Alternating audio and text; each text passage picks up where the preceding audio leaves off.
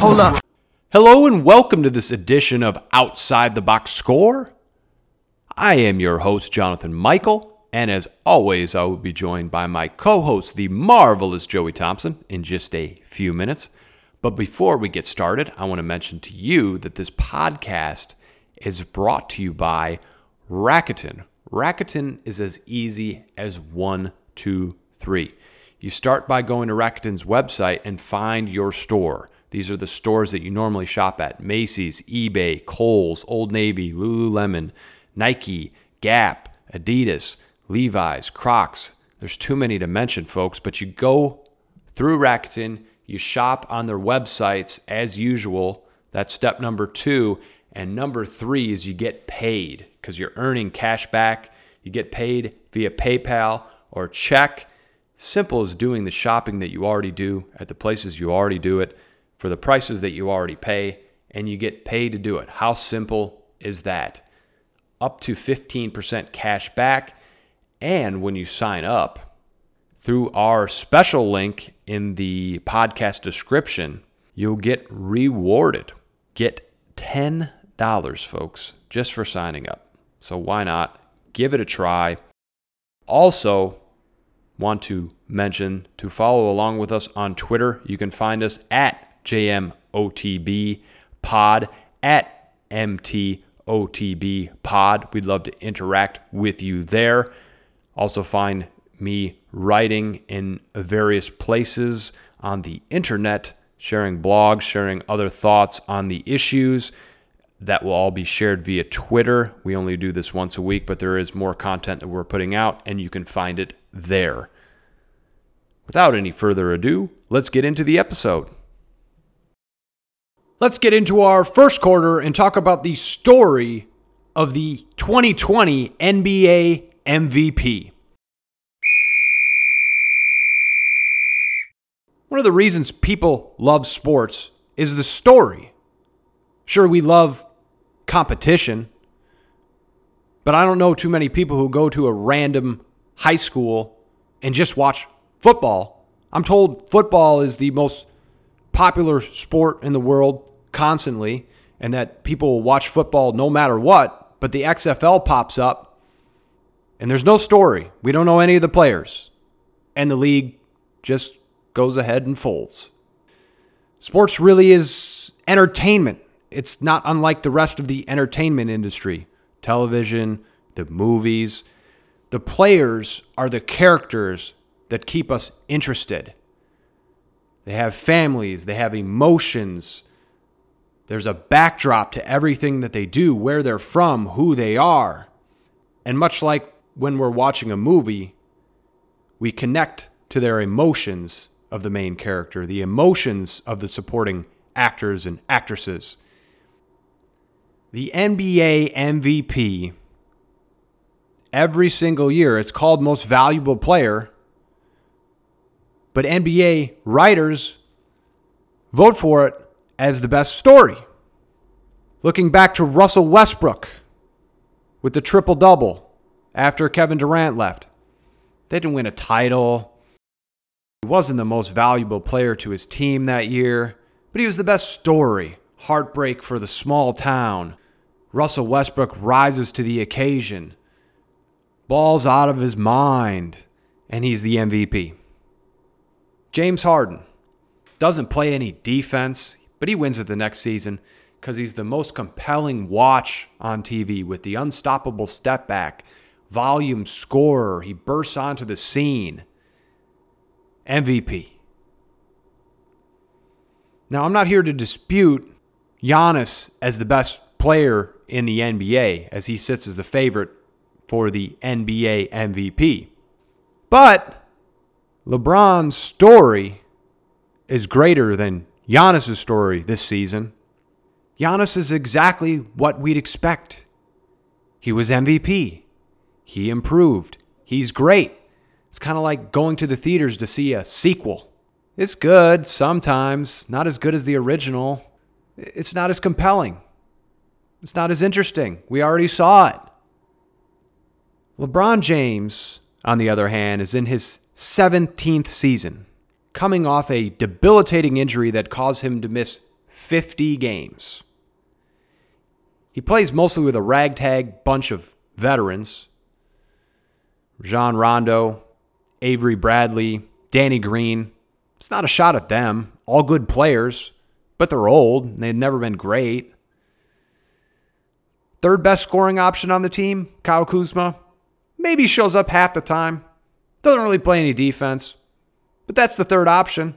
If you told me this team was competing for the playoffs, 4th, 5th seed, 6th seed, I'd be impressed. It's what we all expected. But it's the unexpected, the twist at the end of the show, at the end of the movie, that draws us in, that makes it interesting, that makes it great. And LeBron's having a great season. He has these Lakers, team we expected to be a little bit above average, poised to be the number 1 seed in the bubble. And if that isn't the most remarkable story of the NBA this season, then I'm not quite sure what is. It is now the best time of the show to bring in the marvelous Joey Thompson. How you doing today, Marv? Hey, Jonathan, I'm doing great, man. Over here dealing with the thunderstorms and the rain, but it is middle of the summer. But hey, sports is back. Can't complain about that. How about you? How you doing?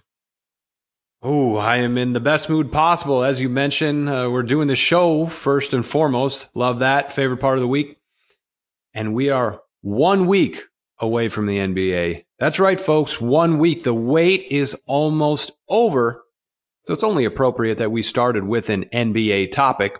Marv, we have to remember this bubble, these playoffs, they don't count towards the MVP. So we have to go back almost 3 months and realize it's a regular season award. So let's take a trip down memory lane and look at it. Who do you think is the NBA MVP? I was thinking about this going back and forth. LeBron, Giannis. LeBron, Giannis. LeBron, Giannis. And at the end of the day, what LeBron accomplished this season has outweighed what Giannis has done this season. And I'm not talking about like comparing them numbers to numbers because they're pretty similar if you look at it. But what LeBron is doing at 35 years old is astonishing. And I'm one of those people that always criticized LeBron throughout his career. And you know this. And a lot of people that personally know me know this. And for me to say that LeBron has earned the MVP title this year over Giannis or anybody else in the NBA takes a lot for me to be very impressed by what he's done. I mean, think about it. What other 35-year-old NBA player has gone out and had the type of season LeBron James has had? I'll let you think about it. The only person that comes to mind is possibly Michael Jordan. And even then, there's nobody else on that list. So what he's doing is LeBron is setting himself in a different stratosphere right now, what he's doing, what he did this season and what he accomplished with the Lakers and finishing as the number 1 top seed in the West. Now, not taking away anything with what Giannis has accomplished this year. He was averaging like 29 points per game, like 16 rebounds. Like he's possibly going to win Defensive Player of the Year as well. So he's some tough competition for LeBron. But LeBron had such a big turnaround from what he did last season with the Lakers where they missed the playoffs. And then this season where they just completely did a complete 180 and now they're the best team in the West. That's very impressive considering they got a new head coach, a bunch of new players, but the same constant as LeBron. And LeBron elevated everyone's play this year and has made them the best team in the West and possibly best team in the NBA. And they're on the verge of possibly winning the championship this year if everything goes their way. Just can't get away from the Michael Jordan, LeBron James comparisons, can we? That's a true fact, though. Nobody at this age has played at this level. And I'd add to that, LeBron has been playing in the NBA since he was 18. Michael Jordan played 3 years in college. LeBron has 3 more NBA years on his body. We're talking double the games of the college season, higher competition, and he's playing at peak level, arguably better than any season that he's ever played before. To your point on Giannis, I'm in full agreement with you. If I had to take the best players and start a team, disregarding age, I would take Giannis, Kawhi, LeBron. And it's really close between the three. You're really splitting hairs. But this is never an award for truly who is the most valuable. As I said, it's the best story. Now, people listening might be thinking, oh, they added Anthony Davis. Sure, they did. But as you mentioned, new coach, first year playing with Anthony Davis. I don't care if they're the two most talented people in the world. It takes cohesion and to learn each other's games. And LeBron has been an expert at that. And he's playing with a bunch of average, B at best players. And they're not just competing to be in the playoffs. It's 8 seed, 6 seed, 5th seed, 4th seed, like we were talking about at the beginning of the year. We're talking number 1 seed ahead of the Clippers. Now that's impressive because the Clippers over there are stacked. They may be the 1 seed. They probably will be the Lakers. But do you have them making the NBA Finals and winning it? If I had to bet some money on this, I would bet money on LeBron James winning the NBA championship this year. I'm going to go with my money would be on the Clippers. If anyone can pull it off, it would be LeBron James as this kind of underdog. He did it against Golden State, which was incredible. 73-9 team goes down at the hands of LeBron James and the Cleveland Cavaliers. But with all the uncertainty, people could get COVID, this or that could happen. The guys haven't been playing in 3 months. People could get injured. The Lakers are older. Clippers could lose Paul George for a series and be fine. The Clippers could lose Lou Williams and be fine. They're just so stacked. It's going to be difficult. But I look forward to seeing what happens. Let's get into quarter number 2 and talk about the big effect that Patrick Mahomes' contract has already had on the Chiefs' culture. We talked last week about Patrick Mahomes securing the future while taking a team-friendly deal, even if it was $500 million. Well, there was a report this week that following signing that deal, he texted his buddy and star defensive tackle, Chris Jones, I left money on the table so you can come back. Chris Jones followed suit, signed his 4 years, $85 million deal. He didn't set any records. He wasn't the highest paid at his position like most players desire to be. That's the trend in the media, the agents, the players. Let's grab everything that we can while we can. It doesn't even take being on the field for Patrick Mahomes to be a leader. He set a tone. He set a culture. Sharing the wealth. Knowing when enough is enough. It's not all about me. It's about we. What good is money if you don't have friends to share it with? If you don't have good teammates? If you work for a terrible company and you lose all the time and your job is stressful and everybody's unhappy? What's the point? Studies have shown over and over again the correlation between money and happiness creates an inverted U-shape on a graph. Imagine in your head right now drawing an upside down U. At first, as your money goes up on the left side of the U, you get happier and happier. And it moves to the right and you even off and there's no more returns. It's called diminishing returns of wealth.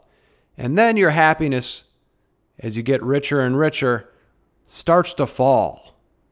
You get more and more problems. Rich people have all sorts of problems. They're just good at hiding it. How do you raise your kids? How do you teach them the value of money and work ethic when they have everything? Now, I'm all for making money, being in a capitalist society. I love that. But there comes a time when enough is enough. In the NFL, the more money you make, the more problems you have with the rest of your roster. Right now, with every player wanting to be the highest paid at their position, when their contract is up, that just isn't the move anymore. It isn't working out well. Mahomes set a new standard for the Chiefs and perhaps the NFL. Take a deal that's good for you, make it long-term, make it so that you get paid. Mahomes chose to get paid big time, but he also left money on the table for his brothers to create a culture, a community, inclusive to his teammates. Mindful, wherever you go, chase success, chase passion, surround yourself with great people like Patrick Mahomes did, leaving money for Chris Jones. Don't worry about getting every single dollar that you can, because the money will certainly follow you if you have those things.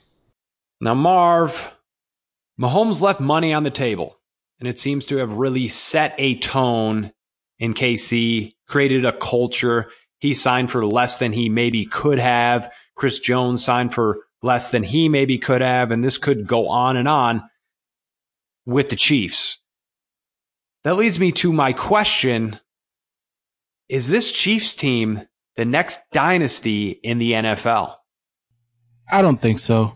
And this is me I'm not being a biased Denver Broncos fan, but I'm looking at it this way. I'm comparing them to prior dynasties in the past and what they have done to create the dynasties they were. And I look at, for example, the New England Patriots, what they did with Tom Brady. Tom Brady constantly, throughout those 6 Super Bowl wins, constantly took pay cuts, constantly signed team-friendly contracts, so his team was able to continue to add pieces to the puzzle every year, because the Patriots were like a revolving door. Every year Tom Brady had new receivers. Every year Tom Brady had a new offensive lineman, new defensive players. But the same constant was always Tom Brady being there, because he was taking team-friendly deals for the Patriots to go out and sign these elite tier players to come in on 1-year deals, 2-year deals, come in and help the Patriots win Super Bowls. Then you got the Broncos when they signed Peyton Manning. He also took pay cuts the years that the Broncos went to the 2 Super Bowls. Unfortunately, they lost one in 2014, but they went ahead and won in 2016. That would have never been possible if Peyton Manning didn't take a pay cut, because the year before Peyton Manning took a pay cut, the Broncos splurged and went and signed TJ Ward, Aqib Talib, DeMarcus Ware, and they even gave Von Miller a big contract, thanks to Peyton Manning taking a pay cut. And guess what? Who helped the Broncos win that Super Bowl in 2016 was that defense, because of Peyton Manning taking a pay cut and helping the whole team, everyone else get paid. See, I liked what Mahomes did there. He did take a small pay cut, a little off the top, to help Chris Jones get paid. But what about the rest of the team is my question. They have Ty Hill. They have Kelsey. They have a really solid offensive line. They have a lot of young defensive players. But once their contracts come up, will the Chiefs be able to afford them is my question. And I honestly don't see that happening when you got 2 guys making over $25 million a year. That's pretty tough to do. I don't see any other teams in the league that are constantly winning Super Bowls that have 2 players that make more than 20-something million a year. So maybe I'm wrong, because they play in the same division as I would like them not to be a dynasty, but for now, I don't see it that way. So we'll see how it all turns out for the Kansas City Chiefs. They're a very exciting franchise to watch. I love the competition they bring to the AFC West, so we're going to see what happens. Look, I agree with you, though I disagree with several of your points, and I agree for an entirely different reason. First, Mahomes left money on the table, so in essence, he took a pay cut. Neither of us have a crystal ball, so perhaps he takes another pay cut in the future if he's already won 2 or 3 Super Bowls, he's got endorsements, etc. He gets older and he realizes what's important. There's nothing to say that he won't take a pay cut at that point, but he already took a pay cut to me because he left money on the table. But there are 4 ingredients for a dynasty. Coach is number one. Andy Reid, check. Quarterback on a team-friendly deal, check and check. To point out number three is to disagree with your point on the players. Though I agree that they may be leaving, I don't agree with the concerns because number three is drafting well. That's the answer. They found Tyreek Hill in late rounds. They found Mecole Hardman in late rounds. They found Travis Kelce. And guess what? They'll find him again. They'll get fast players to play within their system. They have an expert front office team with Andy Reid and their general manager putting great talent on the field. Patrick Mahomes will maximize that. But number four is the reason that I believe that they will not be a dynasty, and that is bad division. What did the Patriots have every single year? The Jets, the Bills, and the Dolphins. That was the reason we saw 20 years of dynasty. The AFC West, to me, is by far in this league the best division. Love what the Broncos are doing. If Drew Lock isn't the answer, they'll find the answer after him. They have everything else plugged in, perfectly ready to go for a 10-6, 11-5 season. The Raiders, John Gruden, man, he impressed me last year without a lot of talent. Mike Mayock and him drafting. A lot of people were down on their draft. It ended up being the best draft class the first time around, so I'm excited to see what they'll do with the second draft class. They are going to be a special team, I do believe, and John Gruden's proven that he is not overrated, which actually surprised me. And the Chargers, for such a bad team and such a losing culture, they have a lot of stars on defense. They are never an easy out. And with COVID, Marv, they're going to be used to the no fan thing going on. They don't have any fans ever anyways. So they're going to be a tough play this season. They're going to be well prepared. I don't see a dynasty happening here. I see maybe 3 Super Bowls over the next 20 years. I wouldn't necessarily consider that a dynasty. I think 4 or 5 is the minimum benchmark for that. I look forward to talking about the AFC West in our prediction show, but no dynasty here. We have agreement.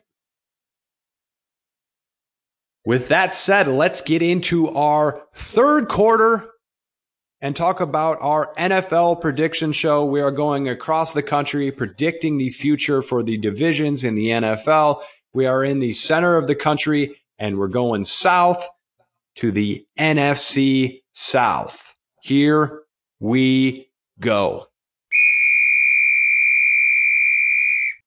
Surprising, but I have the Buccaneers at 11-5. One of the reasons that this is that we need to now predict and prepare for COVID. That means no more than 50% of fans, more realistically, none. 25% is something that we're looking at being a very strong possibility for at least the first half of the season. I would plan for it being the entire season just to play it safe. So that goes into a little bit of the predictions here. Nobody is more equipped to handle this pandemic, this weird situation of no fans around than a man who came back in the Super Bowl down 28-3, Thomas Edward Brady. If I didn't know his middle name was Edward, I would tell you that it was clutch or adversity, something like that, something that would carry them through this issue that is COVID-19. Their schedule is not too challenging. It's not easy, but you got Tom Brady, Mike Evans, Chris Godwin, Rob Gronkowski, Cameron Braith, all these guys on offense that are just going to put up points on points on points. Schedule breaks in their favor, 11-5. By the way, Tom Brady is not on decline. He had no weapons last season. The Saints, this is my biggest downgrade due to COVID. I have the Saints at 10-6. This team would have been 13-3. But the Saints have one of the best winning percentages in the NFL at home since 2008, winning 70% of their games. The games that I would have them winning would be teams like versus Green Bay at home, San Francisco, Minnesota, Kansas City. I think they'd have a good chance to go 3-1, 2-2 in those games. Now I'm not really liking it without that noise, without the advantage on the field. They're not really doing any better than Kansas City in speed, Green Bay in speed. The turf doesn't help them. The dome doesn't help them. They added Emmanuel Sanders, but they're heavily reliant on home field advantage. They get the downgrade from me, 13-3 down to 10-6. Second place, still a playoff team. The Falcons, third place, 6-10. There's really not much to say here. The Falcons retained Dan Quinn, who probably should have been fired last season. Julio Jones, who I love, is always injured. Matt Ryan was a B to B-plus quarterback before Kyle Shanahan made him MVP, and he's returned to that B level upon Shanahan's departure. He's older and less mobile. He's shifting away from what the league is becoming. The defense led to the surge last season, finishing 7-9 and saving Dan Quinn's job. So that is an optimistic part of their team, but I don't see it being that much different. There's a lot of top-heavy competition in this division, 6-10 for them. The Panthers, last place, 3-13. Look, that record is harsh, but it's hard to find wins on this schedule. They do have talent. Christian McCaffrey, arguably an MVP candidate, DJ Moore, Robbie Anderson, underrated wide receivers in this league. But the retirement of Luke Kuechly has decimated their defense. They spent 7 draft picks, all 7 on defense. They know that they are bad on that end of the ball. So it'll really be up to those young players to see if they can rise to the challenge. I like Matt Rule. I like a lot of what this team can do, and the future is very bright. But I got to give 1 to 2 years for those defensive players to pop, being all new, without the OTAs, without much preparation in minicamp, not a lot of contact with the team just starting now. It's going to be difficult. They're going to be in every game. They're not an easy win for everybody. They're just not going to put a lot of W's on the scoreboard. Marv, that is the end of my predictions. Tell us what you think. Where do you agree? Where do you disagree? All right, Jonathan. I really like the first two. I really agree with you with the Bucks. It's Tom Brady, all those offensive weapons. It's not much to say about it. They're going to win at least 11 games this year. I have the Saints taking a little seat back to the Bucks this year and winning 10 games. Drew Brees is on his last leg. They have a really talented team, but as you mentioned, that home field advantage is not going to feel as much as a home field advantage as it's been in the past, and so they may struggle a bit at home due to that fact. Then this is where we disagree. We have the Falcons both at third place in the division, but I have the Falcons winning 9 games. And you know me, I've always been a harsh critic on the Falcons. I've always dissed the Falcons, but I've been paying attention to what they've been doing this offseason, and they've added some pieces to the puzzle. They've made their team a little bit better. Their first round pick was a cornerback who was rated really high. I like what the Falcons are doing. I think that's going to give them enough to win 2 more games than what they won this past season, which they was 7-9. I believe they'll go 9-7 and have an opportunity to possibly sneak into the last spot in the playoffs. Because now, as most of you know, the NFL has expanded the playoff pool to 7 teams for each conference. Now, last but not least, the Panthers. We also disagreed in the wins. I have the Panthers winning 6 games. I like Matt Rule a lot. I like what they're doing there in Carolina. They're changing the culture. They have a really young, fast team. Teddy Bridgewater is going to be playing with a chip on his shoulder. May not be enough for them to win a lot of games, but they're going to be a tough out, as you mentioned. And I think they'll be able to keep up with some of these teams on offense because they have a lot of speed with DJ Moore and Robbie Anderson on the outside. And I like Christian McCaffrey a lot. This guy is a monster. He's a beast. He's a machine. That's how I should put it. So I give them 6 games. I'm a little bit more lenient on them. I think they could steal a few games here and there in their division. So that is my predictions. Yeah, I could see that with the Panthers. I could see them winning a few more games. I'll give that to you. The Panthers remind me of the Bears the season that they were under John Fox. Not to be disrespectful and compare Matt Rule to that season of John Fox, but John Fox was the culture builder, and he was a borderline kind of Hall of Fame coach before he kind of fell off the face of the earth, kind of like him and Jeff Fisher. I think of them in the same class. They were great in their time. They just coached too long. Matt Rule is a culture builder. He's coming in saying, this is how we're going to do things. We're going to be smart. We're going to always do the right thing. We don't care what you think of our draft. We'll draft 7 defensive players, just really unorthodox, but sending a message to build the culture. We're going to be tough. We're not just going to be an offensive team, which is what he's known for. Ironically, he was a linebacker as a player at Penn State, and then he's become an offensive mastermind. So he knows both sides. So I could definitely see them winning 6 games easy. But where I'm really surprised, Marv, is the Falcons. You and I have been on the Fire Dan Quinn train for a lot, and I see what you're saying. Julio Jones, he's just not there for me. He's not always available. I love Julio Jones. I think he's one of the best, if not the best receiver. He's a guaranteed 100 yards and a touchdown when he's on the field.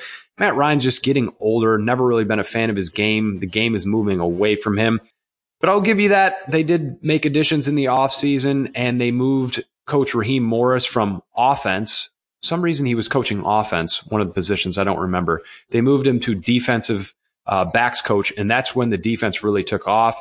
The former defensive coordinator and head coach, and Raheem Morris, is now on the defensive side of the ball where he belongs. I really think that points out the ineptitude of Dan Quinn, though, and why I believe this team will be 6-10. We agree at the top. That's another reason why the Falcons won't win a lot of games, in my opinion. The Buccaneers and the Saints are just that good, and they'll probably sweep them across the board, especially without that dome home field advantage for Atlanta. Let's get into our fourth quarter, our patented quick hitters segment. We take you around the leagues and bring you the relevant news for the week. Here we go. Marv, we talked about the NBA starting in a week, but alert, Zion has left the bubble for a family emergency. Are you worried?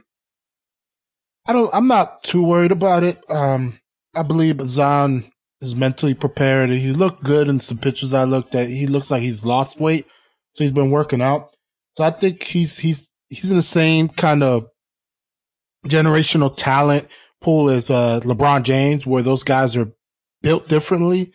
So I think when Zion gets back to playing with his teammates, he'll be fine. I'm not worried at all. So there's a protocol in the league that when you leave the bubble, you are tested every day. So long as you never test positive, you are quarantined for 4 days when you get back. If you ever test positive, you will be quarantined for 10 days. So maximum, he will be away from the team for 10 days.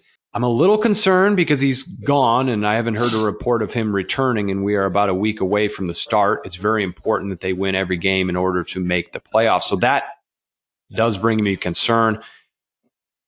I think we know how to avoid this virus, though. Wear a mask. Keep your distance. I don't think he'll test positive, and I believe he'll only have to take those 4 days off. So I'm not extremely worried. Next, a crazy week for none other than Antonio Brown. He retired on Twitter, then he unretired. Now he wants answers from the NFL. Again, I'm just like, again, I think this happened before. I don't remember. I can't even keep track with him. Marv, what is going on here? This guy just loves being in the news. He likes to keep his name relevant. So he's going to continue to pull a Brett Favre. 1 second he's retiring, the next second he's not. I really think that deep down inside, Antonio Brown wants to play again. He wants to continue to add to his illustrious Hall of Fame career. And so he's going to continue talking, trying to push the NFL into hurrying up on their investigation regarding his domestic violence cases and whatnot.